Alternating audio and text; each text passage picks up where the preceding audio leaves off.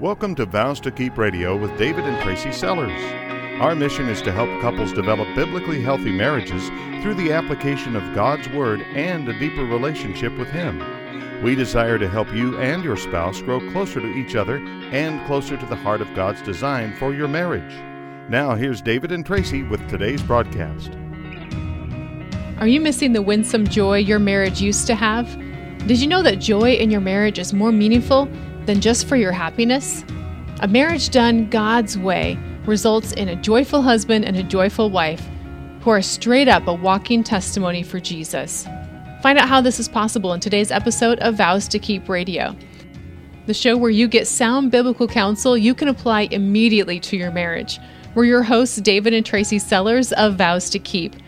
David and I are biblical marriage counselors, authors, teachers, radio hosts, and conference speakers. If you want to get back to being on fire for your spouse and for God, you're definitely in the right place. People typecast Tracy and I. We're always holding hands. We kiss without regard. In public, in front of our kids at home, it doesn't matter. So people think we have the perfect marriage. We always must be having fun, right? The truth is, we work long hours working with couples who are often at their lowest point. Joy is actually something we have to make margin for. We're both sinners, we're both selfish, we're also both deep thinkers. And this actually leaves us often with heavy hearts. And when I first met Tracy, I was blown away. I loved how she saw the good things, the stuff I constantly missed, like sunrises and full moons and the North Star. And I was completely blown away that as a chick, she loved fast muscle cars and curvy canyon roads like Spearfish Canyon. But you know what? Even the secular world sees these good things. Go look at any generic worldly website and they'll speak of how great the sun and the moon and the stars and fast cars are. But it breaks my heart that what they see is the creation and not the creator. They see Mother Earth. They see a Big Bang. God actually designed so many things for pleasure. Sunrises are amazing holding David's hand. Full moons are amazing on a walk together in the dark. God made sexual unity in marriage to be enjoyed. God made marriage to bring the bond of a best friend. He made horses, dogs, cats, so many things that we enjoy. So the point is that God gave us many gifts simply for our pleasure, and we miss them all the time. Instead, we're downtrodden with the weight of sin. It's everywhere. The crazy thing is the world doesn't really want to call sin what it is. When we understand it as we should, as believers, we live in disappointment with how much sin stinks. A woman recently shared with me how much her spouse broke her heart when he took a second glance at a waitress at the restaurant. Lust has a cost. A husband recently shared how his wife broke his heart when she crushed him with disrespect. With concern, he was highlighting a sin risk that he saw in her life, and out of rebellion, she did the very thing he asked her not to do. And we see all the time that our marriages can basically be reduced to two roommates working through a list of tasks.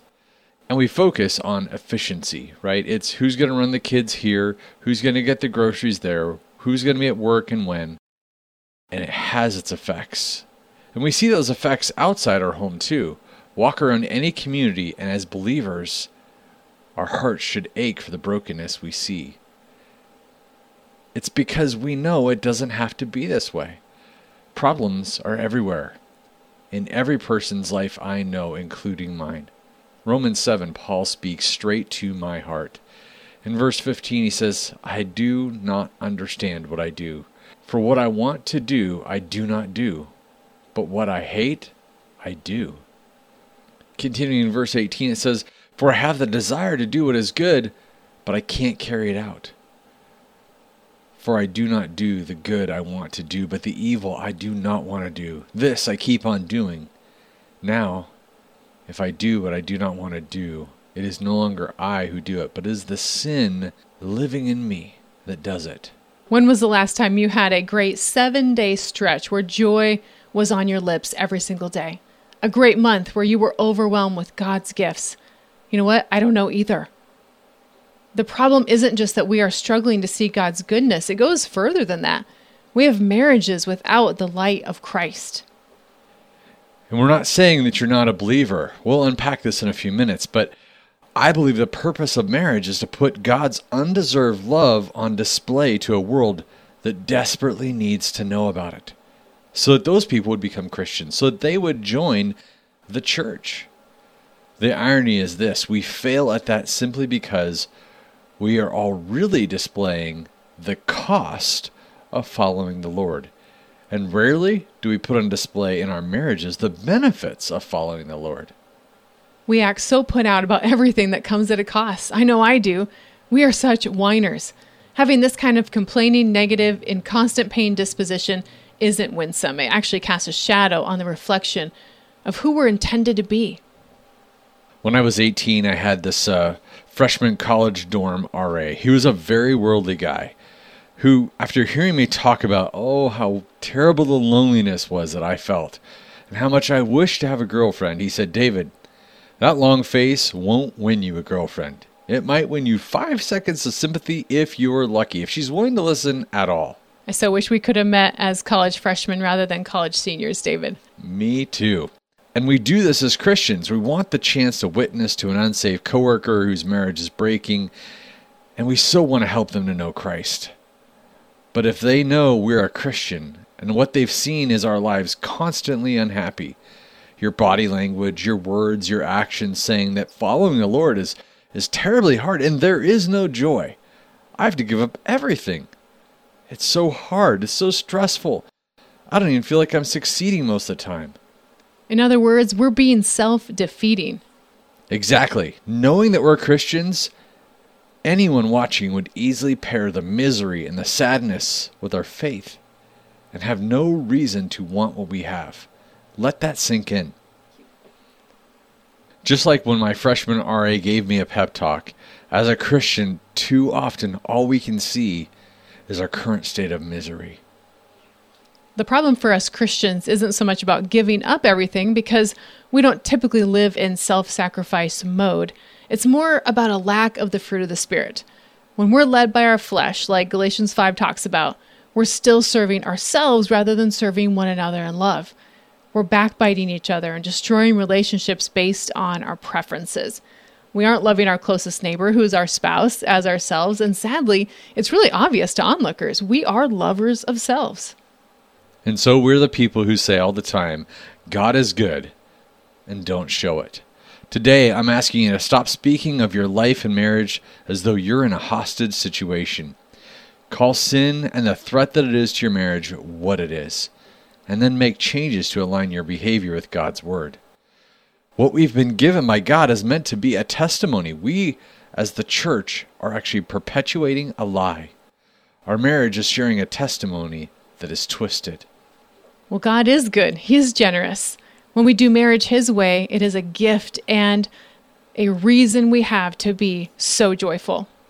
We get a few reminders of this in God's Word. One guy I'd love to learn from is King Solomon. Now, he's King David's son. And it's believed that King Solomon wrote the Song of Songs. It's the spicy depiction of a man and a woman doing what lovers do. And I think God included this text in the Bible because He invented sex to be a good time. And it's really described that way. It's a little risque. King Solomon also is known as the wisest guy on earth. He wrote another book that I enjoy, Proverbs. And this section we're going to be picking up in chapter 5. He's speaking to younger men initially. Proverbs 5:1 starts with, "My son, be attentive to my wisdom. Incline your ear to my understanding, that you may keep discretion and your lips may guard knowledge.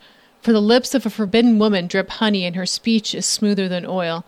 But in the end she is bitter as wormwood, sharp as a two-edged sword. Her feet go down to death. Her steps follow to the path of Sheol. She does not ponder the path of life. Her ways wander, and she does not know it. And now, O sons, listen to me, and do not depart from the words of my mouth." King Solomon is talking about the risks of going the way of the world here. And we know this is true. Look around. When we follow our flesh, we can see the pain of lust, pornography, sexually perverse relationships. These leave people broken. So many great passages teach us about this, but the world still denies this as true. I remember talking to a man, we'll call him Tony, who had siblings all from different dads, very rough growing up years. Now, as an adult dad, Tony now himself couldn't wrap his brain around the cost of his dad's choices. And now here he is, the one repeating this history of selfish decisions himself. He was struggling with being faithful. Would he give up the drugs? Would he give up the selfish pursuits for pleasure? His wife wasn't enough of a convincing argument at this point. Now, if King Solomon would have been there, he would have had some words for Tony and for you and for I. He would say, I've had it all. I've seen it all. I've indulged in it all. It's not going to fulfill you like you think it will. Just give it time. Solomon continues in verse 8, keep your way far from her. Don't go near the door of her house, lest you give your honor to others and your years to the merciless. Lest strangers take their fill of your strength, and at the end of your life you will groan when your flesh and body are consumed. And you will say, how I hated discipline, and my heart despised reproof. I did not listen to the voice of my teachers or incline my ear to my instructors. I am at the brink of utter ruin, verse 14 says. You see, suffering for doing wrong is much higher than we realize. This is basically a cause and effect. It's a consequence thing. Doing it God's way is actually very beneficial. But Satan doesn't want us to proclaim God's goodness. The world doesn't want to even acknowledge that sin has consequences. Let me level set with you. When we talk with our kids about sex, and we've got 3 teenagers, I make it a very specific point to share God's gift, God's goodness within marriage to our kids. They see Tracy and I's enthusiasm for each other. They see us flirt. They see us kiss. They see us touch. If you want your sons and daughters to follow God's sexual plan for their life, you have to realize that Hugh Hefner and the YouTube influencers, the TikTok stars, guess what? They are full of direct and indirect relationship advice. Those temptations will look good. They will look like a world of evidence that God's way is simply going to leave your son and daughter without. Your marriage is meant to refute this lie. King Solomon's advice for us continues in verse 15. Drink water from your own cistern, flowing water from your own well. I hope you can read between the lines there. Should your springs be scattered abroad, streams of water in the streets? This is a direct reference to only indulging in sex within your own marriage. And he asked the question, would you let sex outside of marriage devalue your marriage? He continues in verse 17, let them be for yourself alone and not for strangers with you. Let your fountain be blessed and rejoice in the wife of your youth. Solomon is saying, go have fun with your bride. In order to understand this whole water analogy, I think we have to put ourselves back in the time when these words were written. Water wasn't something that was just on tap. Imagine being thirsty back when Solomon wrote this. Water was precious. It was held in cisterns, and you know what? I actually had one of these when I was growing up. I grew up in northern Wyoming, in an area which was basically high country desert. My dad, several times a week, would drive from our property out in the country to the nearest town to haul water. We had this big truck with a 1,000-gallon tank on the back, and that sounds like a lot of water, but let me tell you, it is not.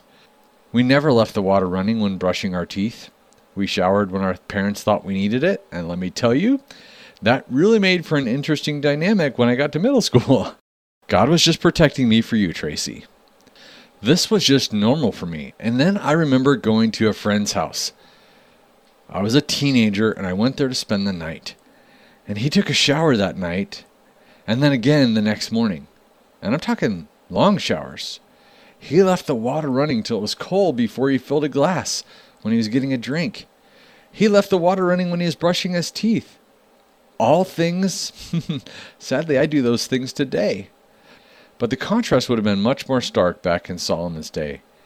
Even my approach to water, growing up in Wyoming, would have been totally impossible. They didn't have plumbing, they didn't have pumps. Water was not taken for granted like it is today. Water sustained life. It was the perfect way to speak to the younger generation of that day. Solomon is making this analogy between the sustaining water for life to the sustaining intimacy in marriage. And to understand the reason Solomon was an expert, let's turn to 1 Kings 11. Verse 1 says, King Solomon, however, loved many foreign women besides Pharaoh's daughter, Moabites, Ammonites, Edomites, Sidonians, and Hittites. This is as insane as it sounds, but back in Solomon's day, marriage was a strategic move to gain favor of nearby nations. Back then, marrying a neighboring nation's princess was a great way to ensure peace. God's not cool with this, so let me continue in verse 2. They were from nations about which the Lord had told the Israelites, you must not intermarry with them, because they will surely turn your hearts after their gods. Nevertheless, Solomon held fast to them in love. Verse 3, he had 700 wives of royal birth and 300 concubines, and his wives led him astray. Solomon was all the way in the extreme. Now, in our modern dating culture, being with a couple different sexual partners is seen as completely normal. In fact, we were on a date 2 nights ago, and the table next to us was clearly a hookup date in the making. Now, God's using the voice of Solomon to teach us about this. 1 Kings 11 verse 4 continues, as Solomon grew old, his wives turned his heart after other gods, just as God had warned, and his heart was not fully devoted to the Lord his God. Ignoring what God wants comes at a very high cost. Think about the ripple effects of just King Solomon's life and all of those ladies. So with that context, let's fast forward down the road in Solomon's life, back to Proverbs. So here's Solomon saying, God's way is best. Rejoice in the wife of your youth. Verse 19 continues in Proverbs 5, a lovely deer, a graceful doe. Let her breasts fulfill you at all times with delight. Be intoxicated always in her love. Solomon's been with 1,000 women. He's done what was right in his own eyes. Trust me, he says, rejoice in the wife of your youth. Why does he say rejoice? Because you don't rejoice in all the stuff of the world. You don't rejoice in the past failed relationships. He knows this. We rejoice because God's goodness in marriage is legit. Tracy knows me. I know her. I know when she's excited and perky. I know when she's sad. When a long walk is needed to talk out something hard. We have that bond of experience together. But you know what? I know thousands of people. Yeah, me too. And while I call many people friend, only the person I'm married to, only the person that you're married to, knows your heart like you need it to be known. King Solomon knows 1,000 women. He knows he actually doesn't know them. This is why he asked the question in verse 20, why should you be intoxicated, my son, with a forbidden woman and embrace the bosom of an adulteress? For a man's ways are before the eyes of the Lord, and he ponders all his paths. The iniquities of the wicked ensnare him, and he is held fast in the cords of his sin. He dies for lack of discipline, and because of his great folly, he is led astray. You see, a smart man learns from his own mistakes. A wise man learns from others. As wise as Solomon was, he learned all of this the hard way. He had to make the mistakes, and he speaks to them. He begs us, the reader, to not be just smart enough to learn from our own mistakes, but to be wise enough to learn from his. Don't believe the world's lies. Be led by the Spirit and not the flesh. That is where there is true joy. Anyone who knows Jesus as Lord knows that with God, anything is possible. I'm a living testimony that anything is possible. My sins are forgiven, and I don't deserve it. I could tell you about Jesus, or I could show you. I could live the enjoyment before you. We want to close our time today with Ephesians chapter 5. And that's because it talks about this comparison between Christ and the church and this husband and wife relationship. On the surface, it's kind of hard to follow, but it famously paints a picture for the purpose of marriage as it relates to our Christianity. It's no accident that biblical marriage provides tangible language to explain Christ's unconditional love for the church. Human marriage is the copy, it's not the original. Ephesians is kind of seen as one of these great biblical references about your marriage. In chapter 5, we read of a biblical metaphor. You and your marriage are meant to live out. Listen to Ephesians 5:1. Follow God's example, therefore, as dearly loved children, and walk in the way of love, just as Christ loved us and gave himself up for us as a fragrant offering and sacrifice to God. Jumping down to verse 21, submit to one another out of reverence for Christ. This is how we can follow God's example, right? Wives, submit to your own husbands as you do to the Lord. For the husband is the head of the wife, as Christ is the head of the church, his body, of which he is the Savior. Now, as the church submits to Christ, so also wives should submit to their husbands in everything. Husbands, love your wives, just as Christ loved the church and gave himself up for her, to make her holy, cleansing her by the washing with water through the word, and to present her to himself as a radiant church, without stain or wrinkle or any other blemish, but holy and blameless. In this same way, husbands ought to love their wives as their own bodies. He who loves his wife loves himself. After all, no one ever hated their own body, but they feed and care for their body, just as Christ does the church, for we are members of his body. Verse 31 says, For this reason a man will leave his father and mother and be united to his wife, and the two will become one flesh. This is a profound mystery, but I am talking about Christ and the church. The reality in this metaphor is that God ordained a permanent union between his Son and the church. Your marriage is the earthly image of this divine plan. As God desired for Christ and the church to become one and in love, he desires the same thing for your marriage, to reflect this exact same pattern as you, as a husband and wife, become one flesh. When we're there, one as a couple, as Christ is one with his church, as Jesus is one with the Father, there is such joy, such winsome joy. Unlike anything else, when our marriage has such joy, people look on with wonder. And when people see that joy, they're going to start to ask questions. And all those secondary side effects that being godly gives in marriage, unity, friendship, sex, kindness, mercy, forgiveness, they point people to Jesus. Our faces wear it. Our body language shows it. Our kids see it, and so do our coworkers. You might say, but hey, didn't the fall ruin the harmony of marriage because it twisted a husband's loving headship into hostile domination and lazy indifference? And didn't the fall twist a woman's intelligent, willing submission into manipulative obstinance, a fight for control that constantly divides?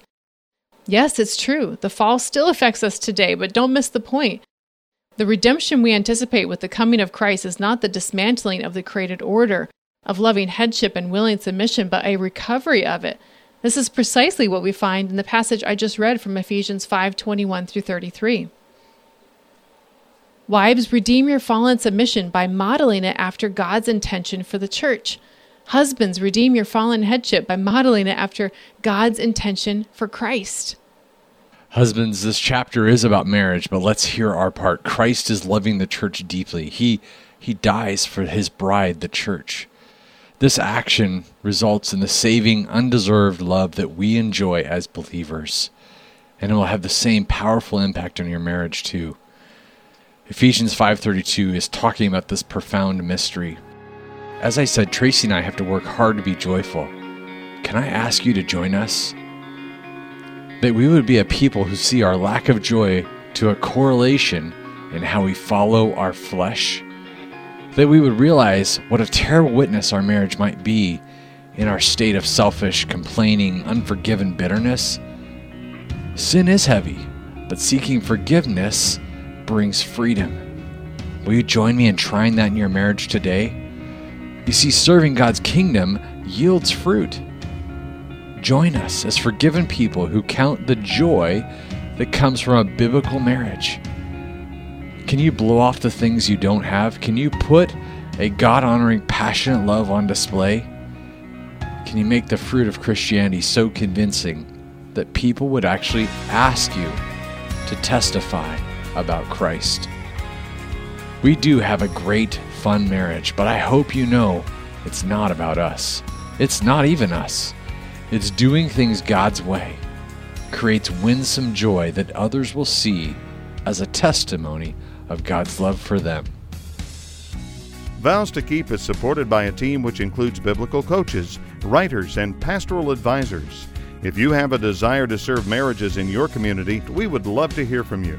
Vows to Keep is a not-for-profit marriage ministry designed to bring God's encouraging truth to the marriages of our area. As a not-for-profit organization, our commitment to Christ-like marriages includes providing much-needed services regardless of a couple's financial ability to offset the cost of Vows to Keep operations. If you are unable to donate your time or abilities but would like to help support Vows to Keep financially, visit vowstokeep.com and click on the donate link. This program is sponsored by Vows to Keep of Zanesfield, Ohio.